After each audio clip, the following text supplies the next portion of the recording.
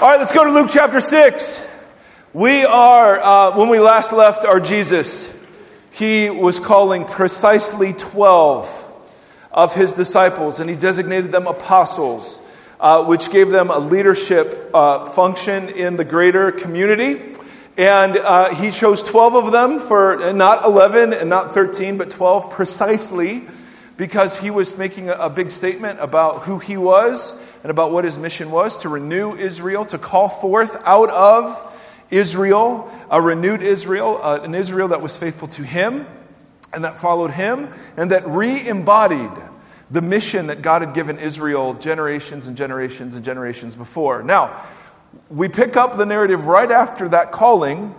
Verse 17, Jesus went down with them and stood on a level place.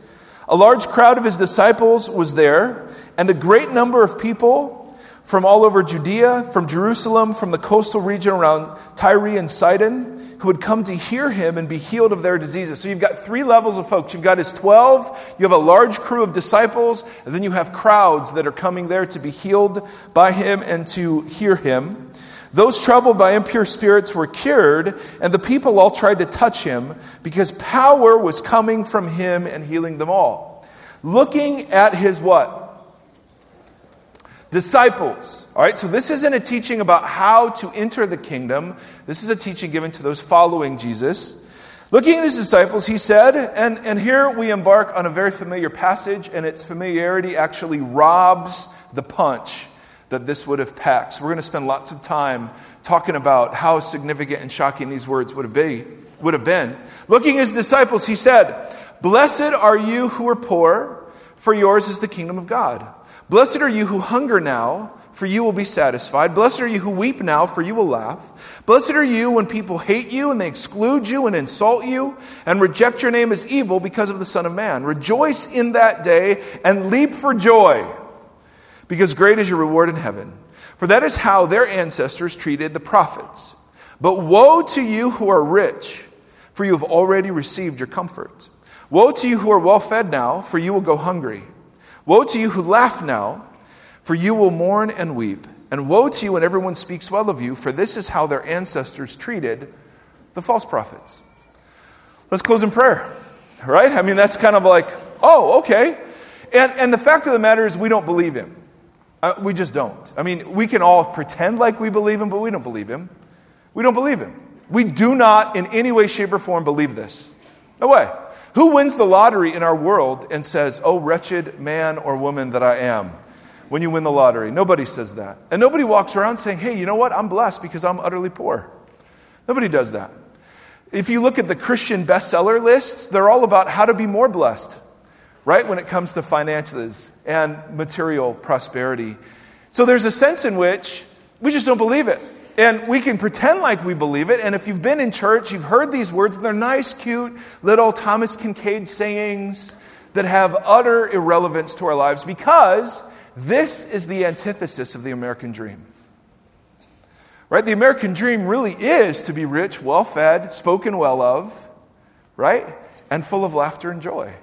And it sounds like what Jesus is doing is he's calling what we think is blessing, that's actually a curse.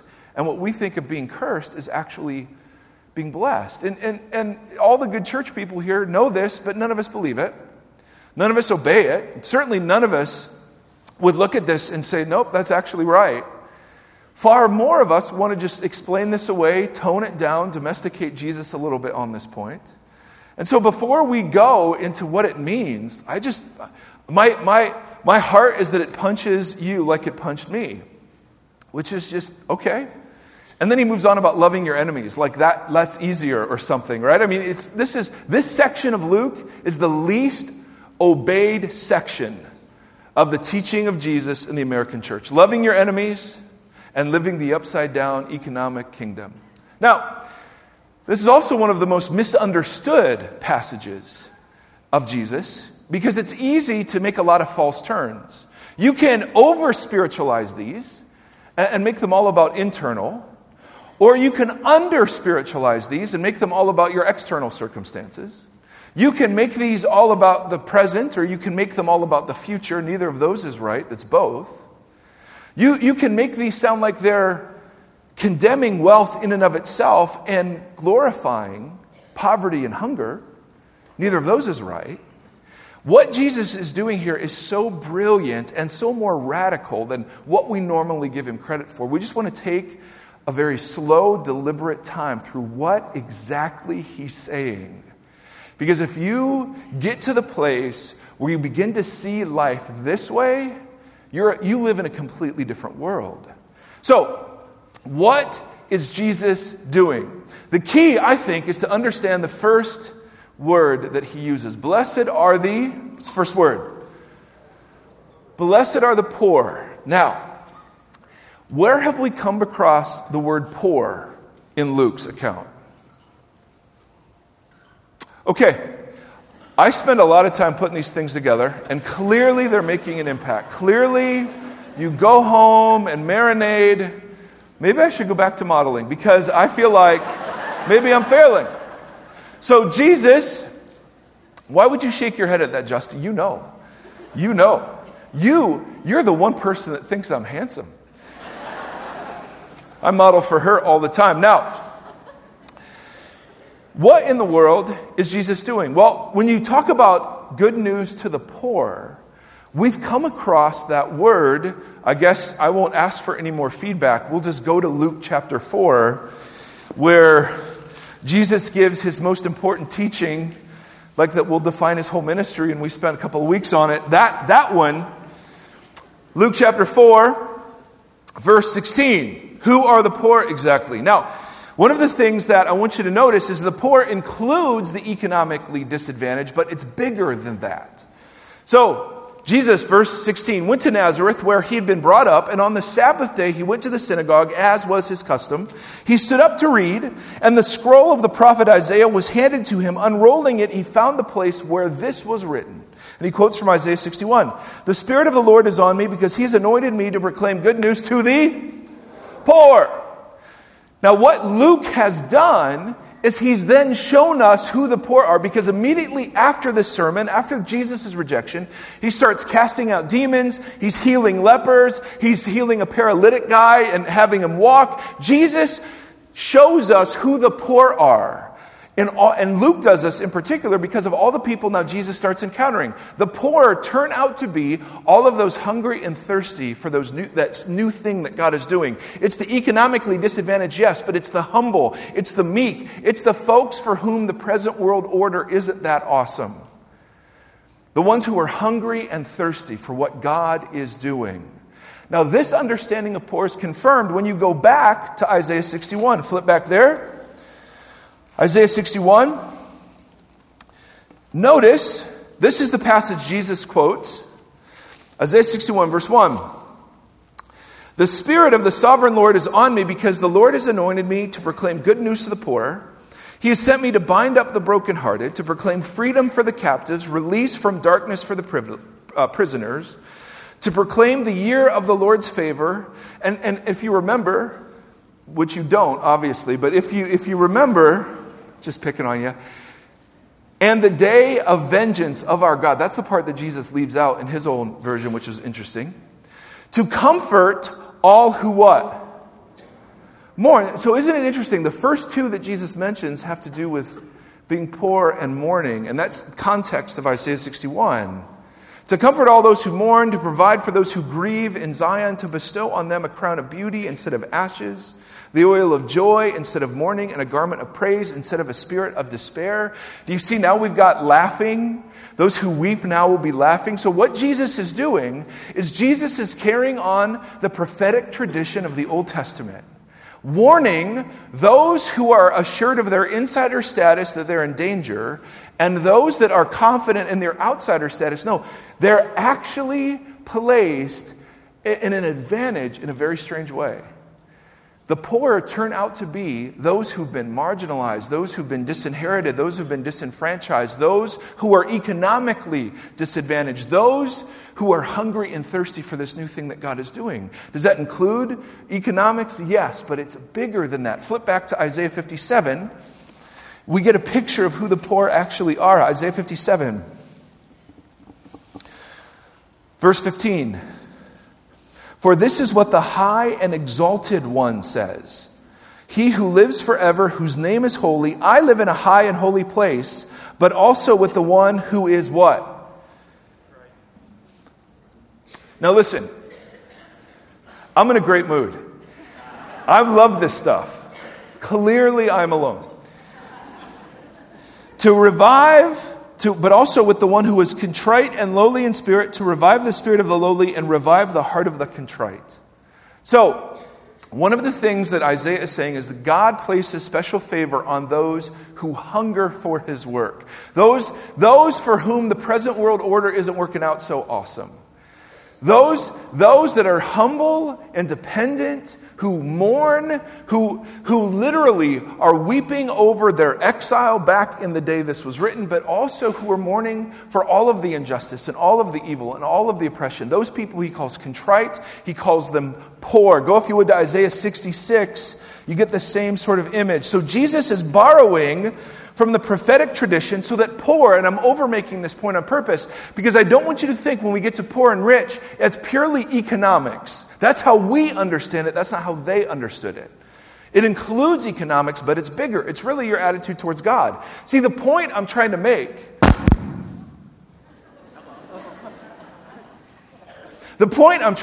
is simply this. When Jesus speaks of the poor, those who mourn, those who are hungry, those who are persecuted, that's all one kind of person. That's not four different people. That's one kind of person. And when he speaks of the rich and the well-fed and those who laugh now and those who are spoken well of, that's another kind of person. He's not contrasting 4 and 4. He's contrasting two kinds of people that he is encountering in the course of his ministry. He's come to preach good news to the poor. Who are the poor? All of those disenfranchised and marginalized and dispossessed, all of those who are hungering for God to keep his promise.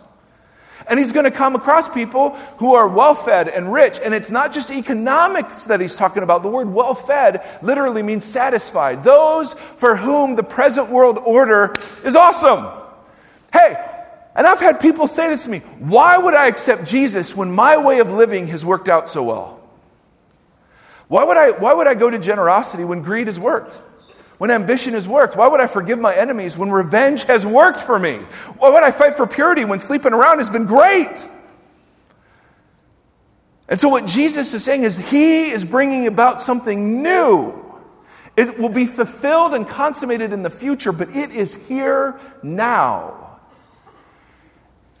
And there are two kinds of people that he's encountering.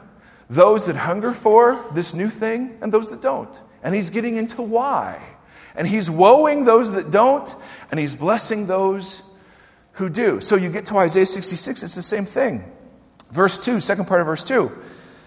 These are the ones I look on with favor, those who are humble and contrite in spirit and who tremble at my word. So, when Jesus gets to Luke 6, he's talking to his disciples. He's not saying, hey, here's a great way to come into my kingdom. Here's some new laws you got to follow. What he's saying instead, in the prophetic tradition carried forward in Isaiah and other places, is listen, those for whom the present world order is satisfying, you are content, you're not hungry for anything else because you're incredibly attached to it, there's bad news. Because that world order is about to die. And if you're attached to it, you may perish with it also. Those for whom this present world order is full of suffering and mourning, poverty of spirit and maybe poverty of circumstance, this new thing that God is doing will bring about, presently and in the future, everything that you're really hungering for. So, big point. Jesus isn't talking about 4 different kinds of people on each side of these. He's talking about 2 different kinds of people. One who's hungry for the thing God's doing, and one who's not. Now, Luke shows us these binaries all over the place. Flip, if you would, to Luke chapter 12. Are you out there, brothers and sisters? Are you awake? Are you there? Luke chapter 12. Jesus is all throughout the Gospel of Luke, he's talking about rich and poor. And again, all that Isaiah work was to show you rich and poor were economic, yes, but deeper than that. It's both. It's not just internal and it's not just external. It's both. The rich are at a disadvantage when it comes to the kingdom of Jesus. Why? Because the present stuff's working out pretty good. Easy to get attached to it. The poor are actually at an advantage. Not because the poverty itself is the blessing, but because any deficiency in this world makes you hunger for the new thing Jesus is doing.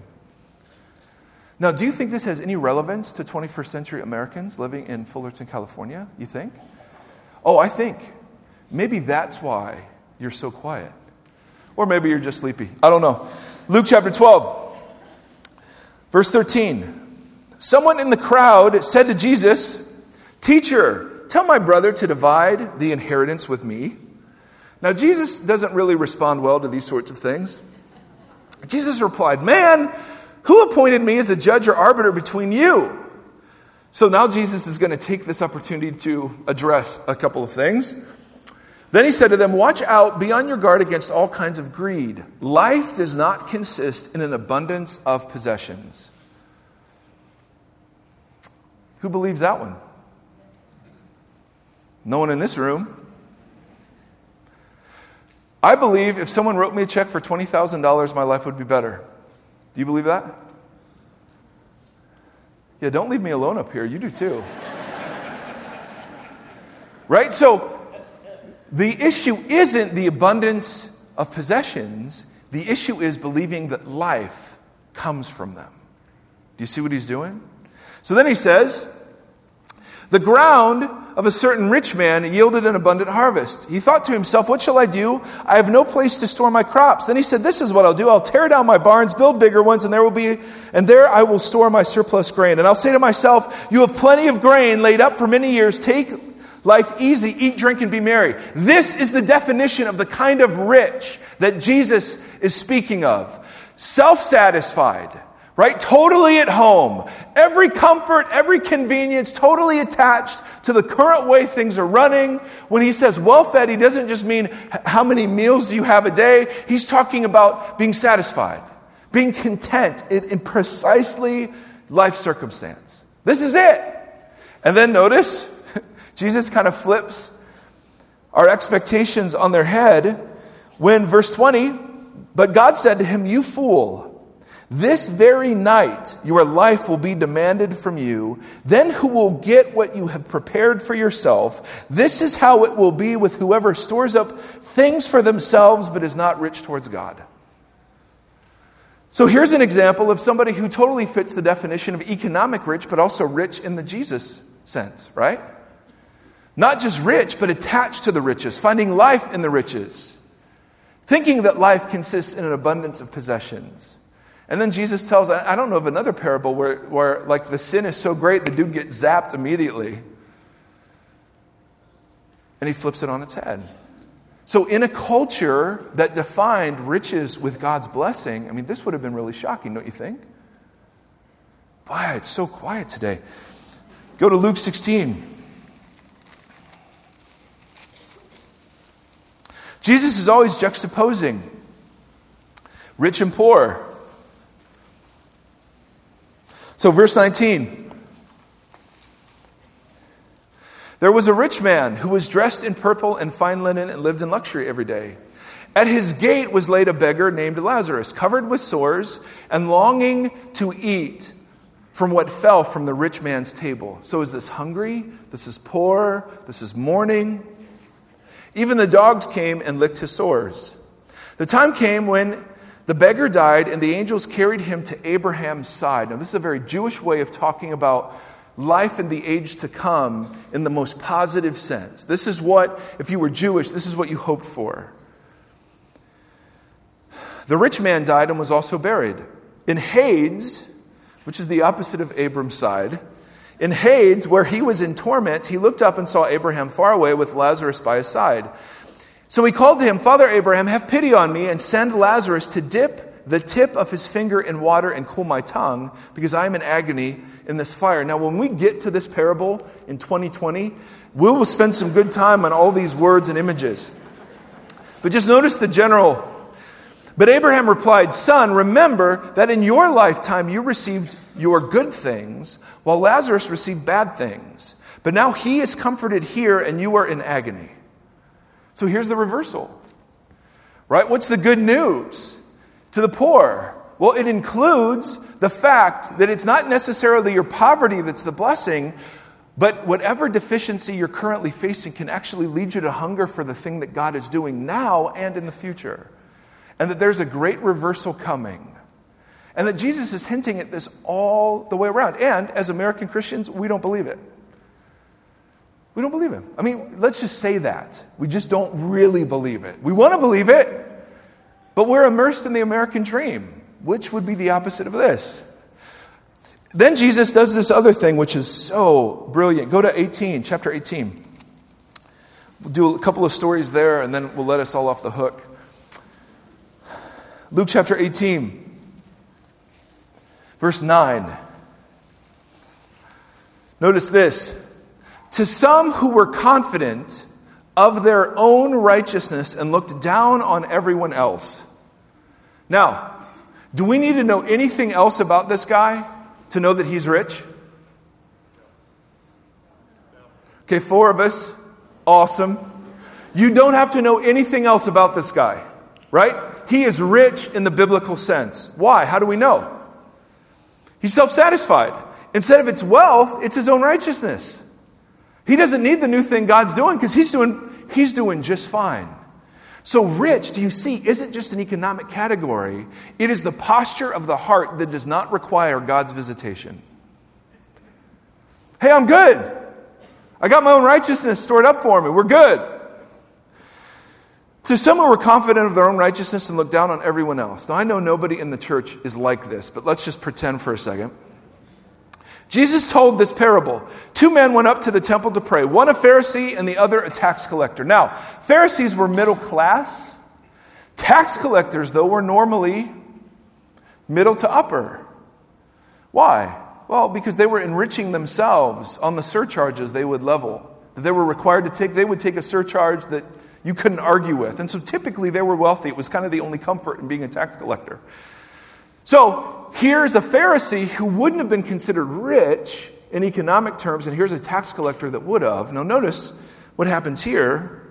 The Pharisee stood by himself, and he stood by himself out of separation and judgment. God, I thank you that I'm not like other people. Robbers, evildoers, adulterers, even this tax collector, I fast twice a week and give a tenth out of all I get. But the tax collector stood at a distance for a different reason. Right? The Pharisee wanted to stay clean. The tax collector realized he was unclean. So he stands apart from everybody. He would not even look up to heaven, but beat his breast. That is an expression of anguish that's normally reserved for women in ancient culture. Okay, so it is a Jewish way of telling you he is unbelievably broken up. But beat his breast and said, God, have mercy on me. It literally reads, God, make atonement for me, a sinner. Jesus then says, I tell you that this man, the tax collector, rather than the other, he doesn't even mention the Pharisee, the other guy, went home justified before God. For all those who exalt themselves will be humbled, and all those who humble themselves will be exalted. That is exactly the teaching of Jesus that he is making in Luke chapter 6. So, who is rich? The tax collector or the Pharisee? Who's rich in the story, in the biblical sense? In the economic sense, right, the tax collector is probably rich. But in the sense that Jesus is meaning, it's the Pharisee. He's the one who's haughty and prideful and self-satisfied. He's the one who doesn't require God's visitation. But the rich guy turns out to be the poor guy. Why? Because he can't even look at the heavens, and he beats his breast, and he says, God, have mercy. Make atonement for me, a sinner. And then Jesus draws out the point that's true for everybody. God gives grace to the humble, but he opposes the proud. So what Jesus is doing and what Luke then sets up are these contrasts, not between 4 different sets of people, but between the kind of person who is open and hungry for this thing that God is doing and the kind of person who isn't. And there is a correspondence to economic circumstances, certainly, but it's not just that. We've just come across a guy whose maybe economic circumstances weren't all that awesome. They were better than a lot of folks, but it was his heart that made him selfish and self-satisfied and proud. You look like you need one more. Luke 18, verse 18. A certain ruler asked him, "Good teacher, what must I do to inherit life in the age to come?" "Why do you call me good?" Jesus answered. "No one is good except God alone," which we'll get into what that means. It's pretty awesome. And then Jesus quotes to this ruler the second table of the Ten Commandments about loving your neighbor, but he leaves out the one that says do not covet. So the ruler says in verse 21, all of those I've kept since I was a boy. I'm doing pretty good. Jesus heard this. He said, "You still lack one thing. Sell everything you have and give to the poor, and you will have treasure in heaven. Then come and follow me." When he heard this, the man became very sad because he was very wealthy. And then Jesus looked at him and said, "How hard it is for the rich to enter the kingdom of God. Indeed, it is easier for a camel to go through the eye of a needle than for someone who is rich to enter the kingdom." Now, oh my goodness, there could not be a more upside-down teaching of Jesus than this one, because by definition, in Jewish culture, if you were rich, you were in. I mean, being rich was proof that you were in. The stipulations of the Old Covenant included things like health and lots of livestock and a fruitful family. I mean, this was, if the rich weren't in, then nobody's in. I mean, if I said, "Hey, yeah, Billy Graham," he missed it. Heretic. I mean, you'd go, if Billy Graham's not, I mean, who can be saved? Which is exactly what the disciples say next. If the rich aren't in automatically, then who can be saved? And then Jesus says, well, what's impossible with man is possible with God. But the rich, he teaches, are at a disadvantage. What's that disadvantage? It's working out pretty well. Right? I've literally had people say to me, "Why would I turn my life upside down? It's working out pretty well. I'm just going to wait until I'm on my deathbed and then say yes to Jesus." Good luck with figuring out when that is, by the way. But isn't there a sense in which in American culture, it's like, if you present Jesus as only the answer to felt needs, what do you do with somebody who doesn't have felt needs? Who just says, "Hey, I'm pretty good. The present world order is working out pretty well." So Jesus isn't saying having stuff is necessarily evil. He's just saying it puts you at a severe disadvantage. Now, how many of you, when you think of rich people, think of someone else? I won't bore you with all the global statistics that show that we're like the most prosperous group of people that's ever walked the planet. And it's part of the demonic principalities and powers that none of us feel rich. Right? I think of Newport people. Right? I think of loads of other people, but historically, globally, I'm rich. And it shows how demonic our world is that I don't feel that way. But the second thing is, who would Jesus woe? Well, he'd be woeing someone like me. I mean, yeah, there are ups and downs, but the world, I mean, I expect that it's going to be okay. I expect that I'm going to have a series of great life experiences, and yes, there'll be some bummers, but it'll all turn out okay. And I've got Jesus on top of it. It'll be awesome. Right? That's my goal. I want to be spoken well of, and I want to enjoy life, and I want my Jesus too. So in that scenario, Jesus is just baptizing the American dream. What Jesus is doing here is so undercutting it that each and every one of you is actually put at a disadvantage. Why? Well, because it's so easy to grow attached to the world order that's passing away, and the danger is that you will pass away with it. And so Jesus is just giving examples of people who miss it. Here's a rich young man who wouldn't part with his wealth. He goes away sad. But Luke tells another story about a rich guy who gets it. Go to Luke 19, verse 1.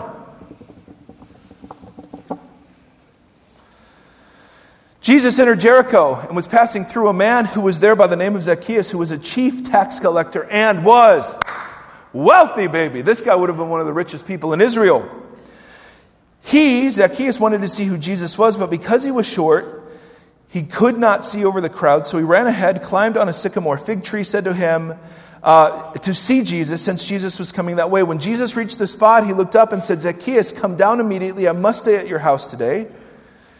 So he came down at once, welcomed Jesus gladly. All the people saw this and were offended, and we'll get to why later. But Zacchaeus stood up and said, "Look, Lord, here and now I give half my possessions to the poor.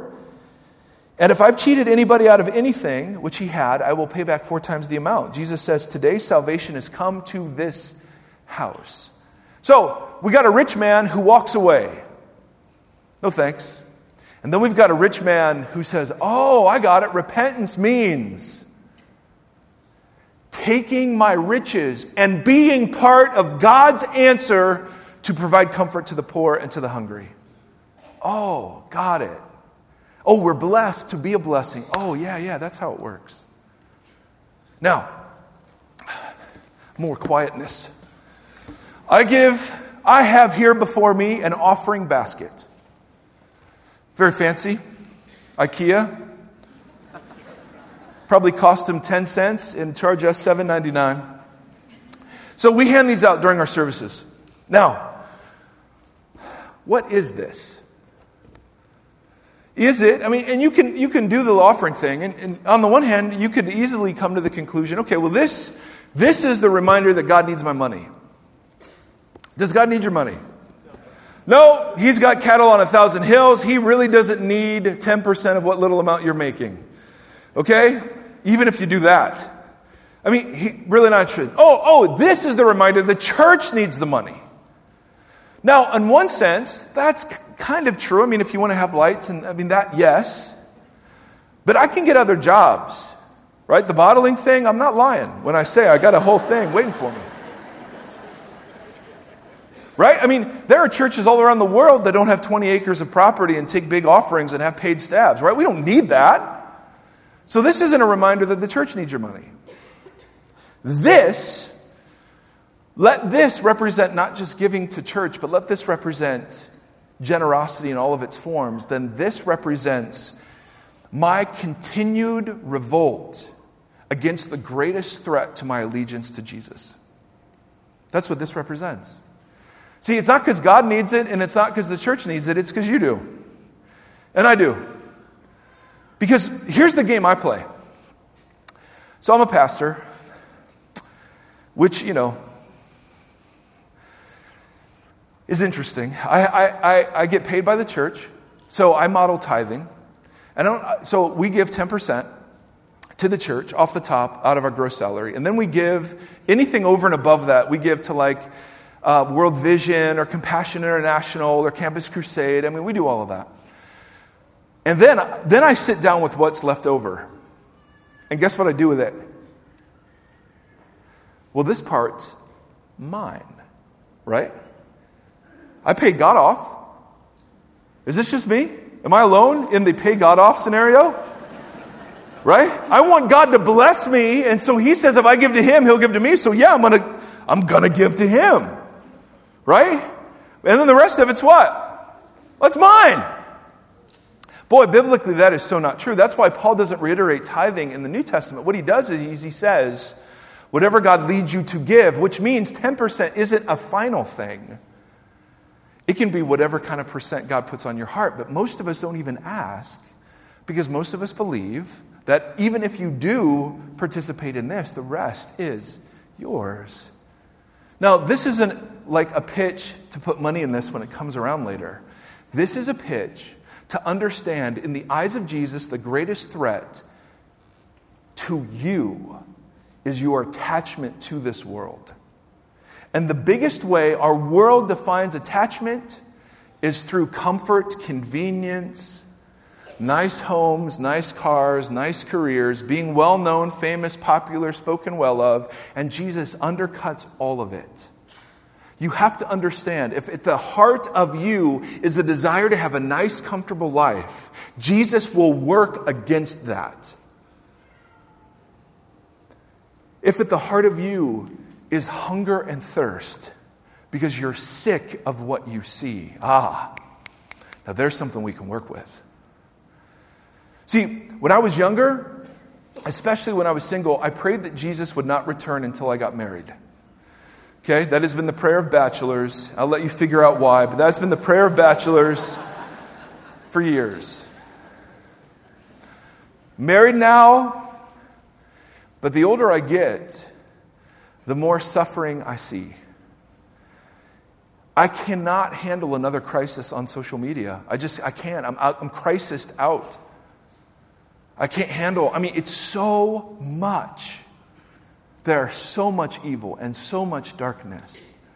Now, that is not the blessing, but it can drive you to the blessing, which is, I'm ready for him to come back. It'd be fine. If he wants to show up like in 5 minutes, I'm totally good. I'm tired of rapes and murders and genocide. I'm tired of geopolitics and warfare. I'm tired of it.